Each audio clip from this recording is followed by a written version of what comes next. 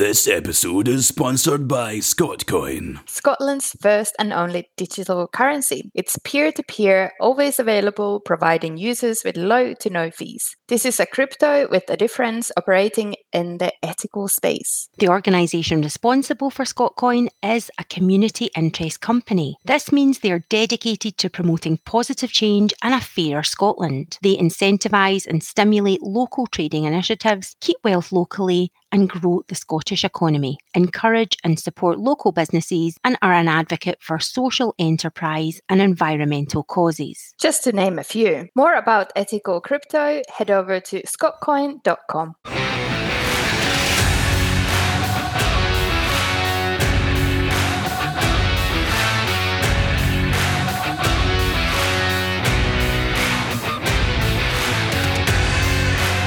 Hello and welcome to the Whisky Sisters podcast. I am Inka Larissa. And I am Jennifer Rose. Join our weekly adventures as we rock the whisky world.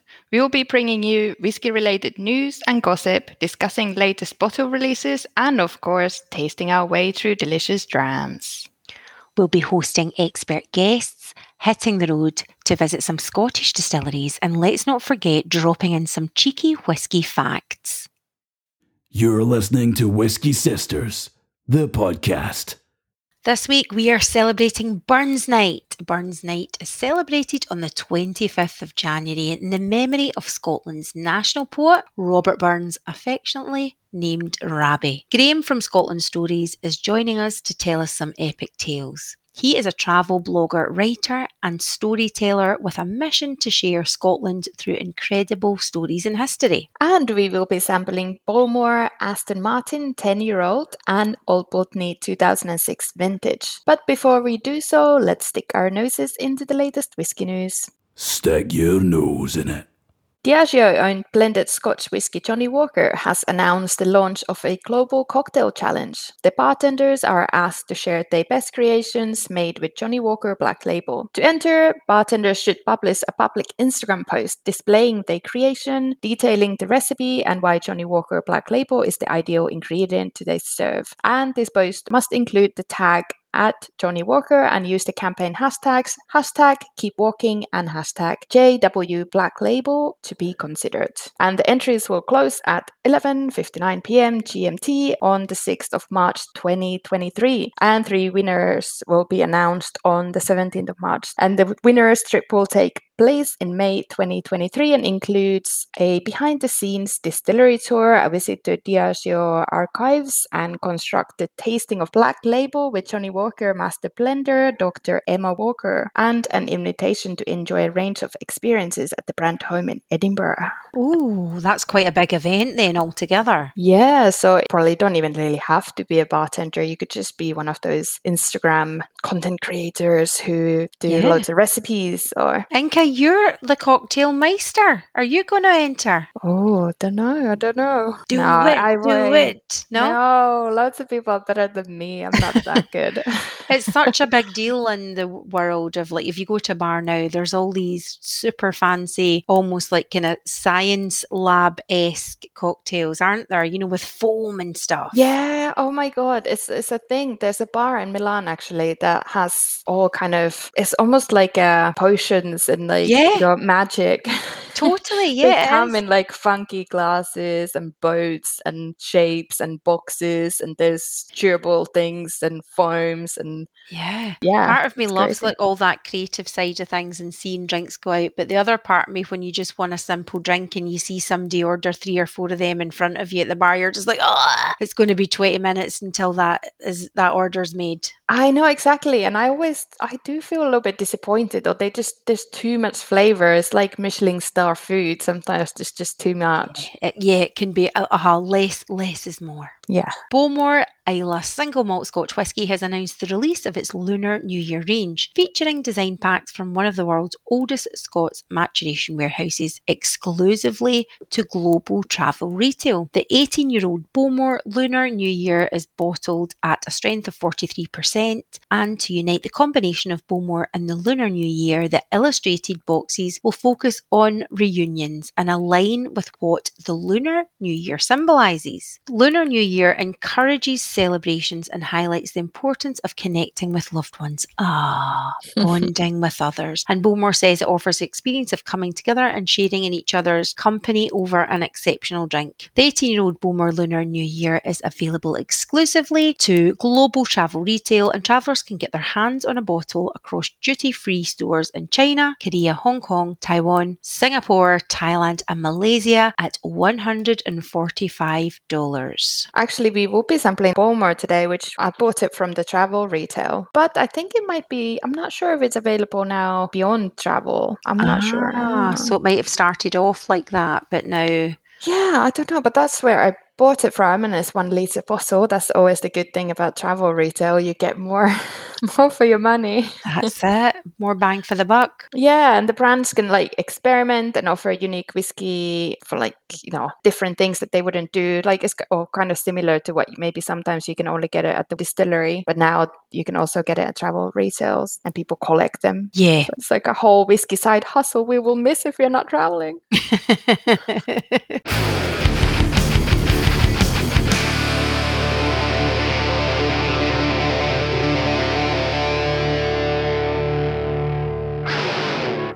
Whiskey Sisters! Burns Night celebrations include a lot of whiskey, plenty of food, and overall partying, anything from boozy dinners to traditional ceilidh. During a traditional Burns Night meal, there's a lot of fuss around haggis.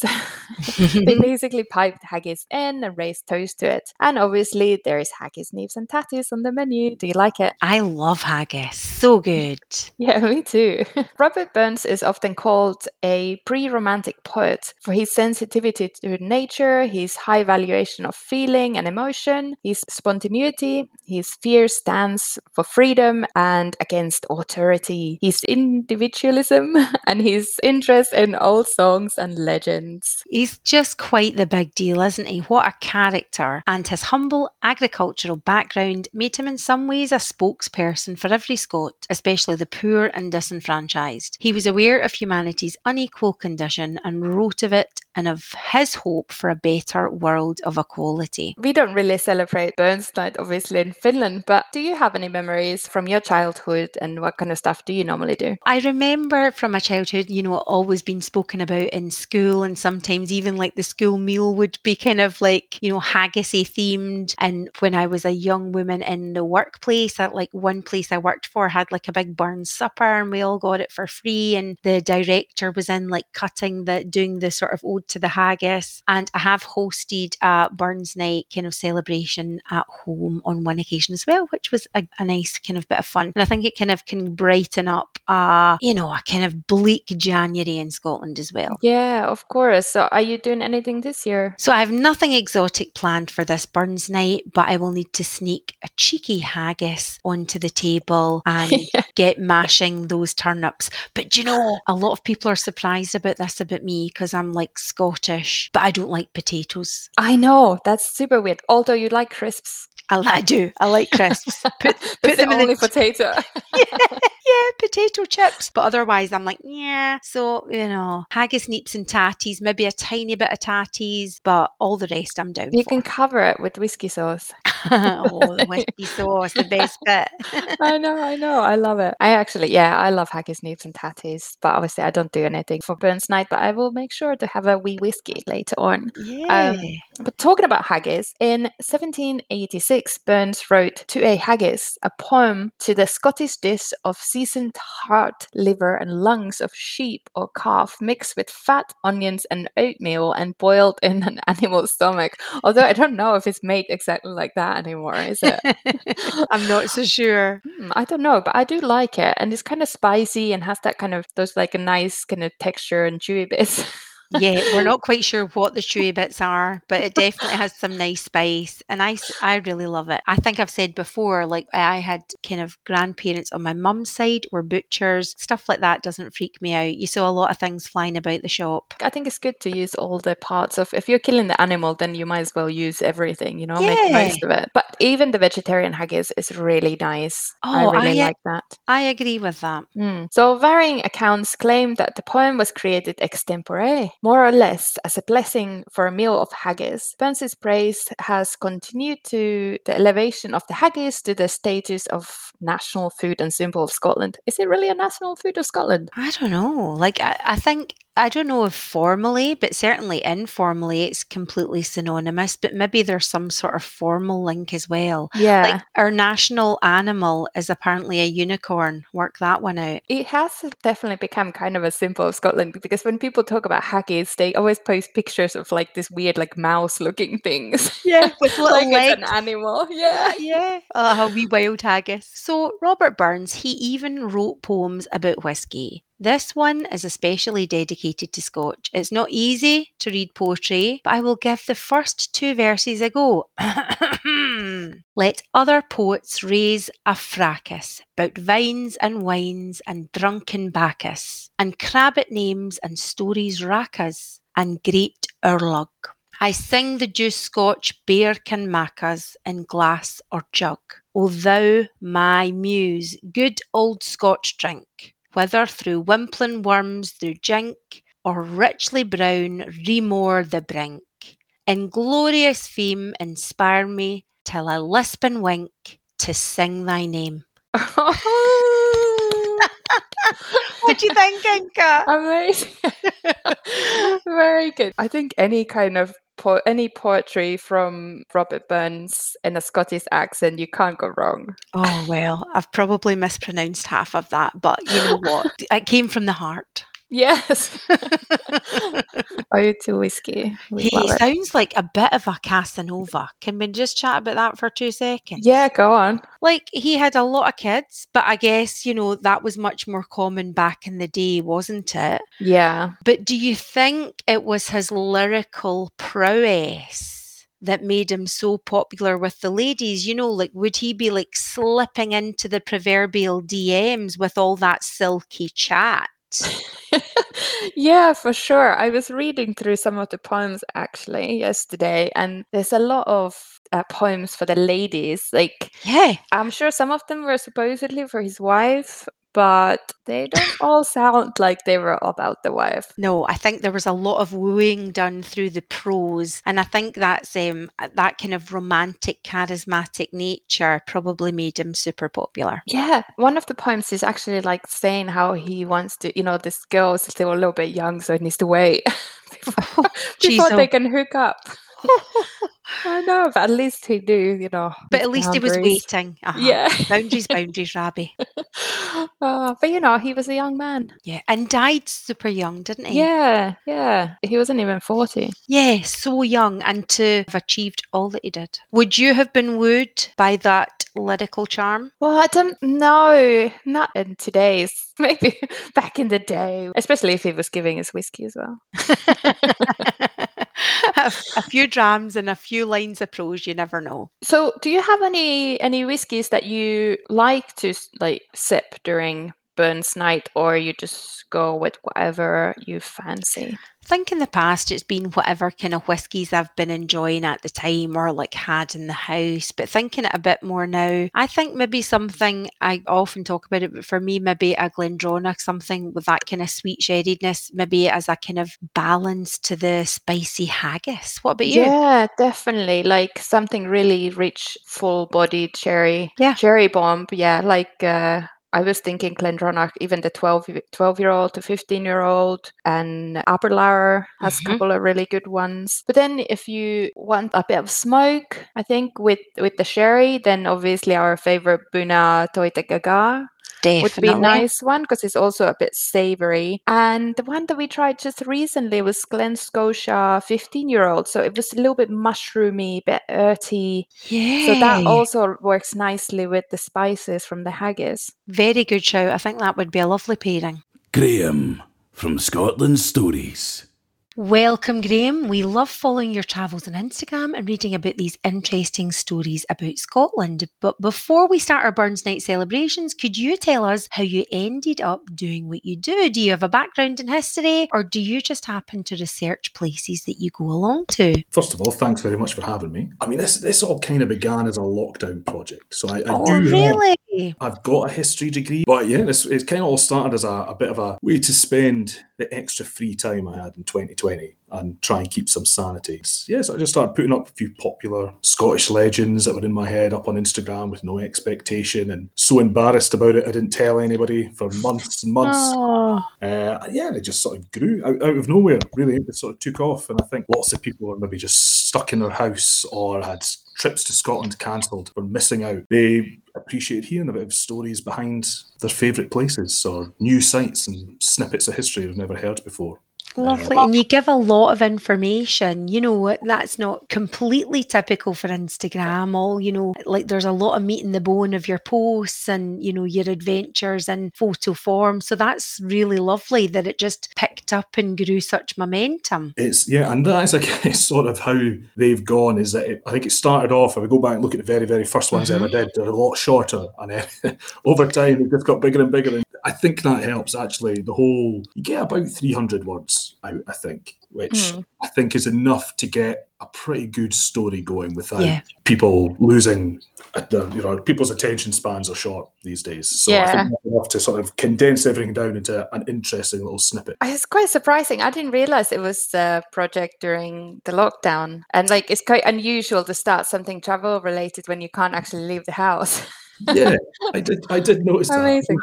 I don't know why. No, I love that. I mean, to be fair, I didn't start planning on doing it. It wasn't even supposed to be a sort of travel thing. It's kind of merged into something travel related, I guess. Yeah. And the stories behind places. And I think that's the thing that I like most about these stories, is that you can go and see the place that this story allegedly took place. It's not a long time ago in a land far away. It's literally that rock over there. If you climb up that hill or whatever, it's a place you can go. And there's a story behind it. Do you go to places sometimes and then start talking to the locals and they give you some history or? Absolutely. That is the one thing I would say. People that kind of want to go out and explore and find stories or do their own research or whatever, is just speak to people. People are almost always happy to talk to you about stuff. If it's like their little bit of family history, or, the amount of times you chat to somebody and they're like, oh yeah, my grandpa used to be a gardener at this big fancy estate and this happened and that happened and all these weird things. And that's how you find out stuff.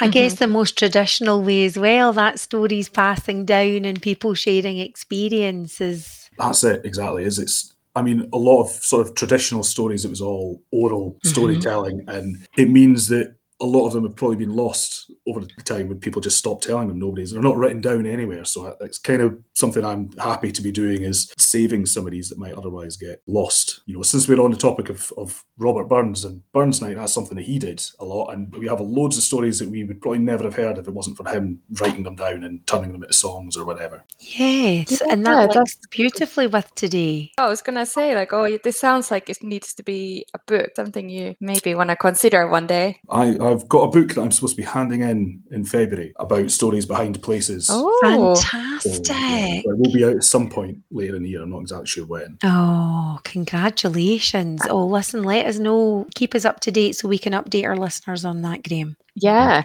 I'm always interested in backstories of distilleries and all these stories linked to whiskey production, and there's always a ghost story or all sorts of history. So have you visited many distilleries in Scotland during your travels, and do you have any favourite locations for a bit of whiskey history? I've been to a fair few. I'm pretty spread out. So like Talisker on Skye, recently I was in Laphroaig on Isla, Glenkinchie, I've been to a good sort of scattering of them. But the problem is when I'm out and about, I'm usually on my own and driving. So popping into distilleries it's too much temptation and it's very unfair. Boo, yes. Yeah, that's a bad combination. When I went to Isla, I made sure that my girlfriend was coming along as well so she could drive.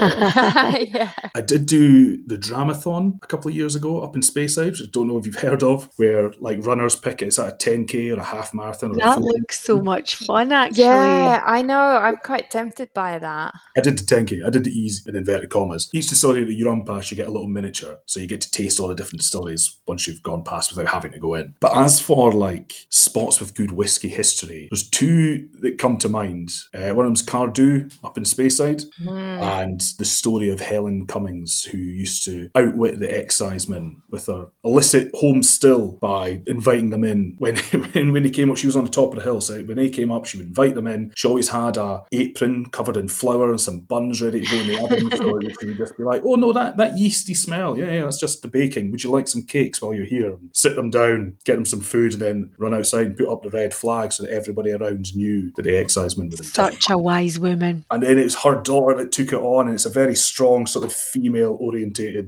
distillery. I love that place. And the other one is Lindores Abbey in Fife. Oh, yeah. An episode on it a while ago because I listened to it when I was going to do some filming there. Oh, how lovely. It's a very special place, isn't it? It is amazing. So Lindores Abbey, where we've got the earliest written record of aqua vitae or whiskey in 1494, and you go in and it's just so like sensitive to the history and the story. It seems to be in everything they do there, and I think it's amazing. Helen and Drew have done such a beautiful job of weaving and honouring that history and bringing it into like their fantastic operation. That it's just such a lovely blend of old and new. Absolutely, and it's, the distillery is right across the street from the abbey, and like the archway to get in, and you think, we know that William Wallace went there, so you can stand in and be like, I know that he walked through this archway, I'm walking through it. It's just so much history packed in that wee place. It's amazing. Amazing. Right, so let's get back to Burns Night. So it's basically all about poetry, whiskey, haggis. Are you able to tell us about the origin of the day? Perhaps correct me if I'm wrong, and maybe a bit more about Mr. Burns himself. Yes, so Robert Burns, I always think of him as the patron saint of haggis and hangovers. Scotland's national poet. He lived in the 18th century. He died tragically young, the age of 37. But he still managed to write hundreds of poems and songs, mostly in the Scots language. Some that I think most people will have heard at least one of them in passing, even if it's just Auld Lang Syne. Yeah, well, earlier this episode, Tim read a little poem for us, so yes, our listeners please will know. Forgive me, all Burns fans. But that's part of the fun of Burns Night, is reciting some of the poetry, usually quite badly. Not that I am in any way suggesting that was you. But yeah, he was an everyday farmer from Ayrshire, and he wrote about everyday things. I think that's one of the reasons he still feels quite relatable today. He was a complicated man who wrote great romantic poetry, talked about how much he loved his wife, but strayed away from his wife on more than a couple of occasions. He was a proud farmer, but he took a lease on a plot of land at Ellisland Farm more for its scenic value than its working potential. And he was at home amongst the common man, as much as he was when he was with high society. So he was sort of a real interesting person. But yeah, so he died 37, very sick man. He'd worked hard during his short life, but his family were kind of left with next to nothing. Such a young age. It's amazing. I knew that, but when I hear it again, it just blows my mind, the impact he's had. The things that he did and the amount of stuff he did accomplish. And the amount of places that because if you go across Scotland, there's a lot of old inns and hotels that say Robert Burns stayed here, Robert Burns did this, blah, blah, blah. Like, it's amazing all the places he got to and all the stuff he did. He was a busy boy. He was a very busy boy.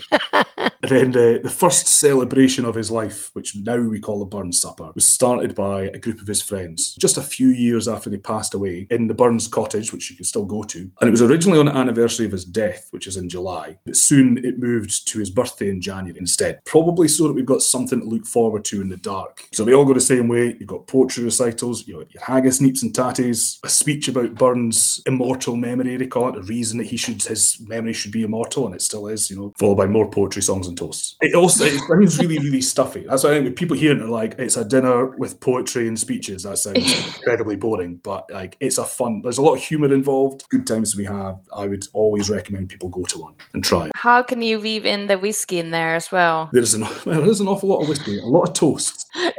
Toast to the haggis. I love the toast to haggis. Yeah, fair fire on his sonsy face. It's such a good. That sort of part of Burns' humour is that it's a big, grand speech about something that's a very bland, it doesn't taste bland, but it's a very, like a pauper's meal, and he's talking about being a sort of feast of the greatest of men. It's a reason that Scots, the earth shakes when they walk and everybody else is falling over. There's not so many sort of whiskey stories related to Burns Night, but there's a lot to do with Robert Burns and his relationship with whiskey. And it pops up in lots of his stories and his songs and things. So it shows that, I always think it's really interesting because it shows how popular whiskey was before most of these sort of famous distilleries appeared.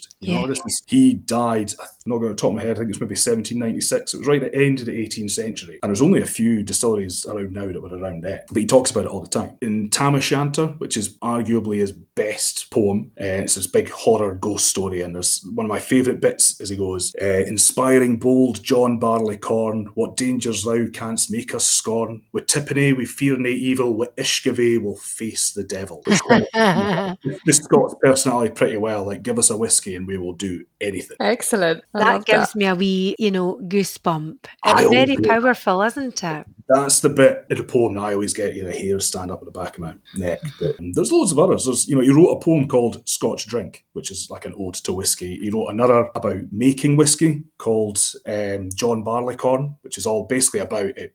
John Barleycorn must die, and it's about cutting down all the grain, and then as if it was a person that's being drowned and beaten and burnt and all this stuff into making whiskey. I think we always have to remember he was around when whiskey was being taxed so highly that these illicit stills were everywhere. So he had a very different kind of relationship to whiskey than we might think. And people were very wary, like Helen Cummings at Cardew, very wary of the excise men coming round. And he made a song very popular called The Deal's a War with the Excise Man, which is basically about the devil rides into town, grabs the tax man and drags him away to hell where he belongs.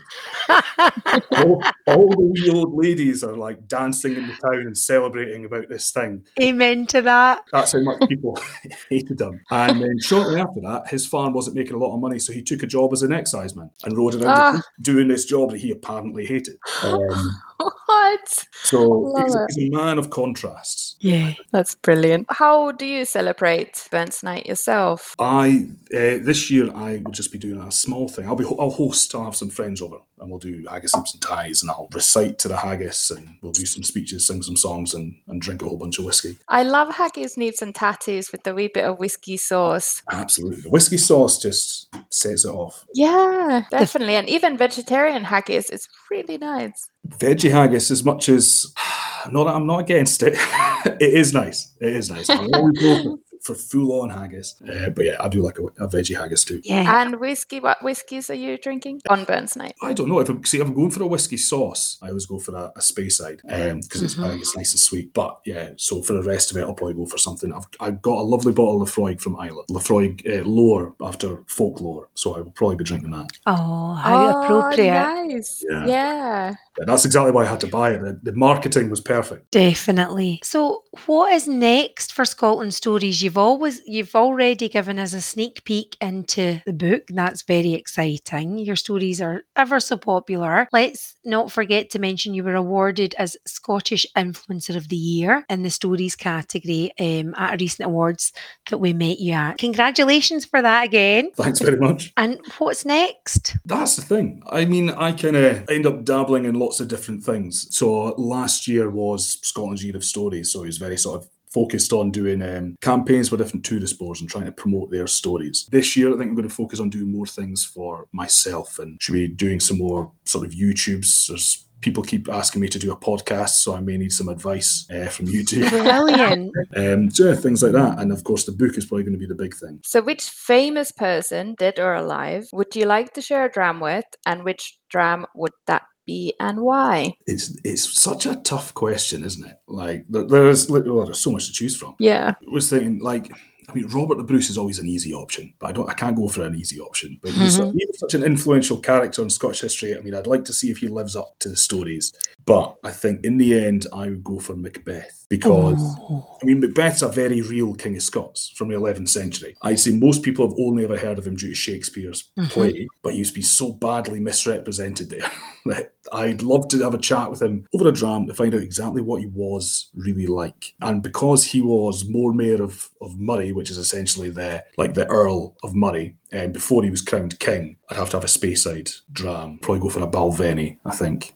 Good choice. Nice choice. That's got me intrigued about him now because I only kind of know the Shakespeare version. He's one of, if not the only King of Scots to ever go on pilgrimage to Rome. And they said that when he was there, he scattered gold like it was seed because he was such an important, wealthy guy. And this whole idea that he was a tyrant and everybody hated him was just not true. He'd ruled over quite a remarkably peaceful period of Scottish history. And a nice Italian connection for Inca. Yes. Exactly, there you go. I know. I need to look into it more as well. Graham, we so appreciate you taking the time, to celebrate this, very special Scotsman and whiskey in this occasion. And, particularly with you being so busy. So thank you so very much. And we're really looking forward to see what unfolds for Scotland Stories. Yeah, well, thank you very much for having me on.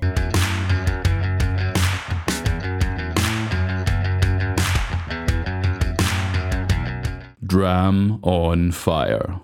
We probably should have featured Timorous Beastie whiskey in today's episode, today's Dram on Fire, as the original Timorous Beastie was immortalized in Robert Burns' poem To a Mouse. And in the poem, the mouse was a timid little field mouse.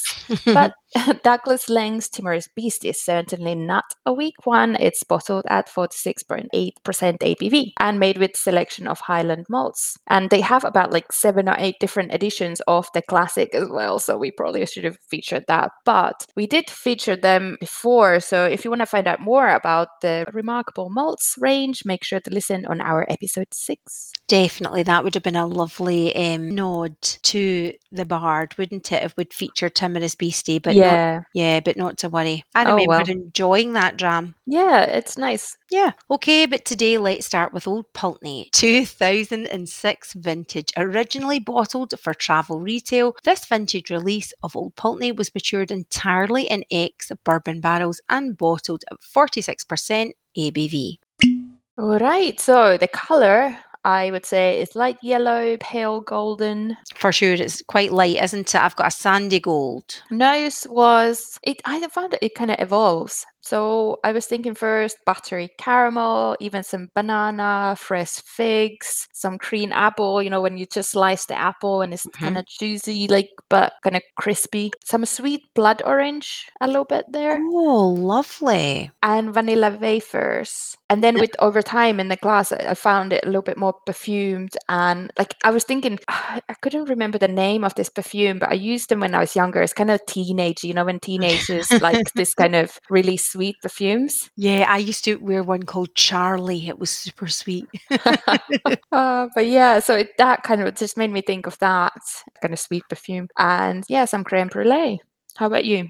Very nice notes, Inka. Well, as I've gone back in for a nose now, I totally agree that it evolves and can get on board with it being more perfumed than it was originally in the nose. I've got kind of vanilla pod sweetness, a salted caramel, a slight freshness of a Scottish beach, like a stony seaweedy beach, and kind of that salted caramel, but maybe salty sea breeze on the nose. Going back to it now, I can really get the banana, like almost like a ripe mashed banana. Yeah, really sweet, ripe, or you know the ones when they coat it in some sort of, I don't know, is it honey or like kind of that kind of sweet coating on the banana, like caramel or something. That just makes me want to bake banana like bread. Tasty. Oh yeah, you know, like in Chinese restaurants, you can have bananas that are deep fried. Oh, yeah. With vanilla ice cream. That's what it is. Yeah, banana fritter. Yeah. Ooh, nice. How about the palate? Because the palate is actually very different to the nose.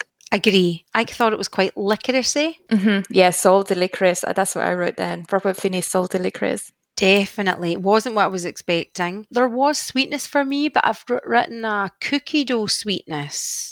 You know, not like a really kind of caramelized or sugary sweetness, but yeah, cookie dough, sweet but subtly so. But I'm going in for another sip because I didn't get too much else on the palate. Well, I thought at first, it was very salty, like sea salt, sea breeze. There was that oakiness, some citrus like grapefruit, but it was getting sweeter on the finish. And now when it's been in the glass for ages, it's definitely becoming more sweeter. What did you get on the finish? Because I find it quite like I've kind of more aniseed than licorice, but definitely those kind of tones and a little bit ashy. I thought like there's definitely that kind of caramel sweetness on the finish. But it was also kind of tangy, you know, like those, thinking Haribo, not necessarily the flavor of the candy, but like the tanginess that, you know, the coating that they have, that kind of like, oh. But the bitter, tangy effect. Yeah, from the salt and slightly bit of that citrus stuff that's going on there. I like it more than I feel I should.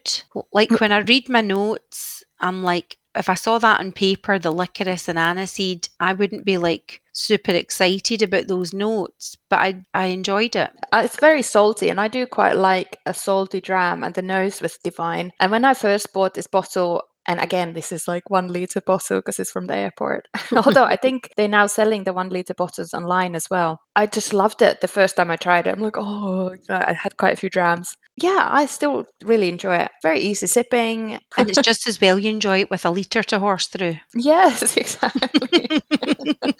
I know. But this is kind of salty dram as well that could maybe work with the haggis, nips and tatties and the whiskey sauce. Yeah, and I think as well, although we're talking about the spice and the haggis, if you're having like mashed like neeps, turnip can be quite sweet, and I like it like with butter and stuff through it, and that can be kind of sweet. So yeah, that Old Pulteney would go well. So let's try the Bowmore Aston Martin 10-year-old dark and intense bottling, which is bottled at 40% ABV. The whiskey is part of a wider collaboration between the legendary Islay Distillery and a luxury car manufacturer, Aston Martin. The 10 years old kicks off a trilogy of special bottlings that celebrate the craftsmanship of both companies. And each whiskey, so there's 15-year-old and 18-year-old as well, features an iconic car that has molded Aston Martin's history. This is on the packaging. And in this case, it is the Aston Martin LM10 that first featured in the Le Mans 24-hour race in 1932.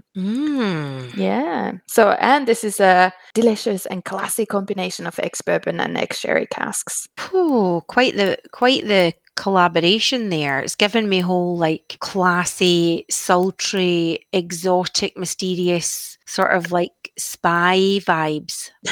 Yeah, definitely. The color was, I would say, dark amber, old gold. Yeah, nice. I've got a kind of rusty caramel. I really like the color. I think it's quite pretty Yeah. to look at. Very nice. And the nose, how did you find that? Kind of treacly toffee-ish, but also fruity red fruits like cranberry. A slight oaky woodiness, but as I'm going back into the nose, there's other notes that I've not written down and that I'm struggling to describe. I know, exactly. When I was nosing it, I was thinking like leathery gloves, you're smelling your thin leather clothing, and even like kind of tinny smell. For example, the fruits in a tin and when it's empty, so you can get the sweetness, but the tinny still. Smoky roasted nuts that they do sometimes like in Italy outside, the like big nuts. I don't really know what they are, like hazelnuts, maybe? No? They sell them on the street corners and they keep smoking them. It's quite strong smell. Not chestnuts. Oh yeah, chestnuts. Chestnuts, yeah.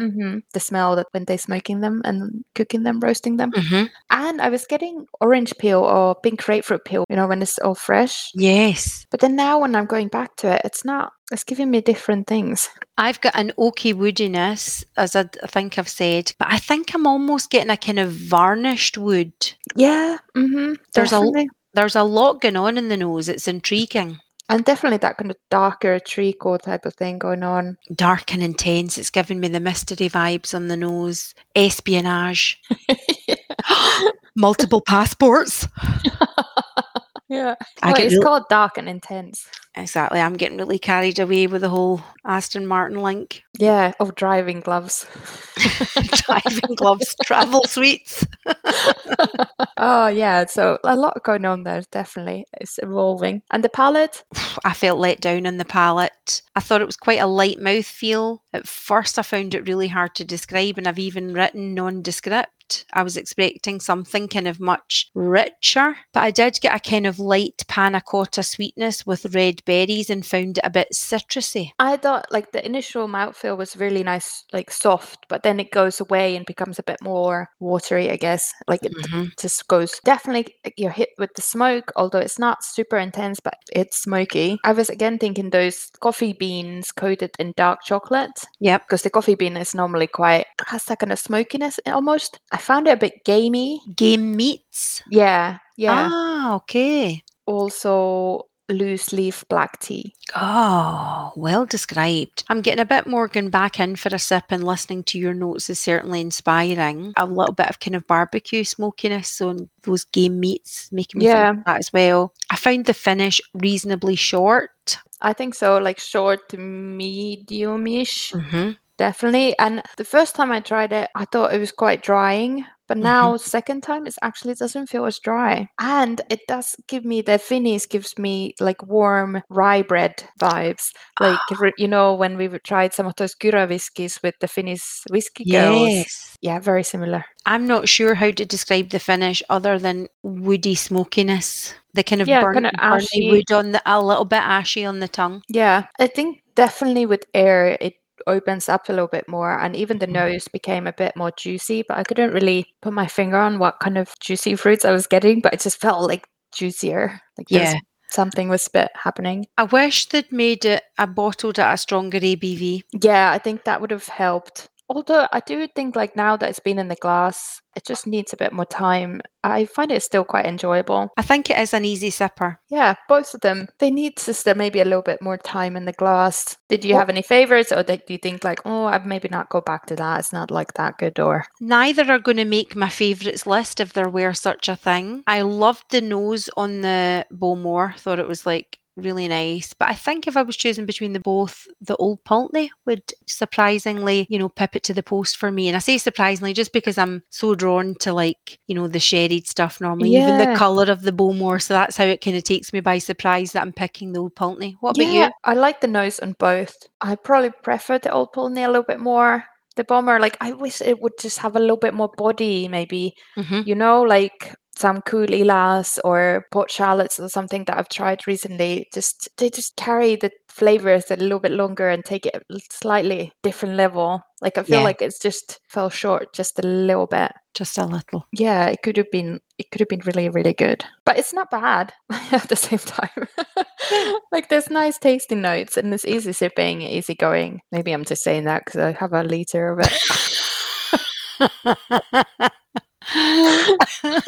Oh, Inga, it was so lovely to see you last week, and it worked out so well timing wise, wasn't it? Because the podcast reached its 1-year anniversary / birthday, and we had great fun, didn't we, in the pot still? Oh, it was good. Yeah, great whiskies were sampled. We even had a cake. Yes, it was a bit over the top, and we kind of enforced it on all the patrons of the pub, didn't we? Everybody was getting a bit of cake. Yeah, but it's nice because it's quite a small pub. I think only like a handful of people said no to cake. So cake and whiskey, that's the thing. Yeah, what's not to love? No, so that was great fun. And it was lovely to see some familiar faces and to make some new Whisky pals. There was people going home with Whisky Sisters stickers on their mobile phones and things.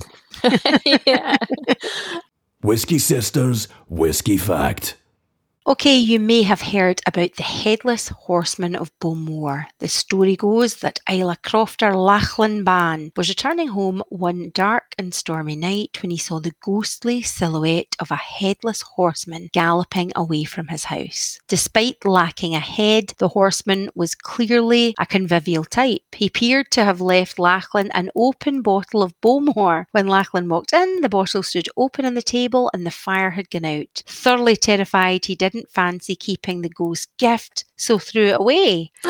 What's all that about? I know. If you were scared and shocked, you should drink just, the whiskey. Yeah, chuck it. Not chuck it, like plug it. What is the word? Chuck it back. Yeah, chuck it back. Don't throw it away. No way. But have you heard the real story, the more logical one? Apparently, Lachlan's... You say Lachlan was better. Lachlan? No, I was quite impressed with that. I really love it. Yeah. So apparently Lachlan's brother had later told him that he had paid him a visit that night during a dreadful storm. The wind had forced the door open and blown out the fire. The brother had then brought a bottle of Bowmore to share with his brother, but couldn't wait for too long because it took ages for Lachlan to get home. So he took a quick dram and rode home with his cloak pulled tight over his head to keep out the rain. The poor brother, that's super generous of him, isn't it? I know. And then apparently also Lachlan had gone around town telling about this headless horseman. So when he later on, like a week later, found out from his brother what had actually happened, so he didn't want to tell anyone because he was too embarrassed. Just stick with the headless horseman, like just go with that. Stick with it. Nothing to see here, people. This episode was sponsored by Scotcoin, Scotland's first and only digital currency. To see how you can get involved, head over to their website, scotcoin.com, or go to their Instagram at scotcoin_official. That's plenty. Thank you for joining us in our Burns celebrations. Whether you're having a celebration of your own for Robert Burns' poetry and life or not, we hope you're having an amazing week and super appreciate your support as always. Make sure to subscribe and download and all that jazz. All that jazz is so important to us, isn't it? Like we Yeah. need it. We need it.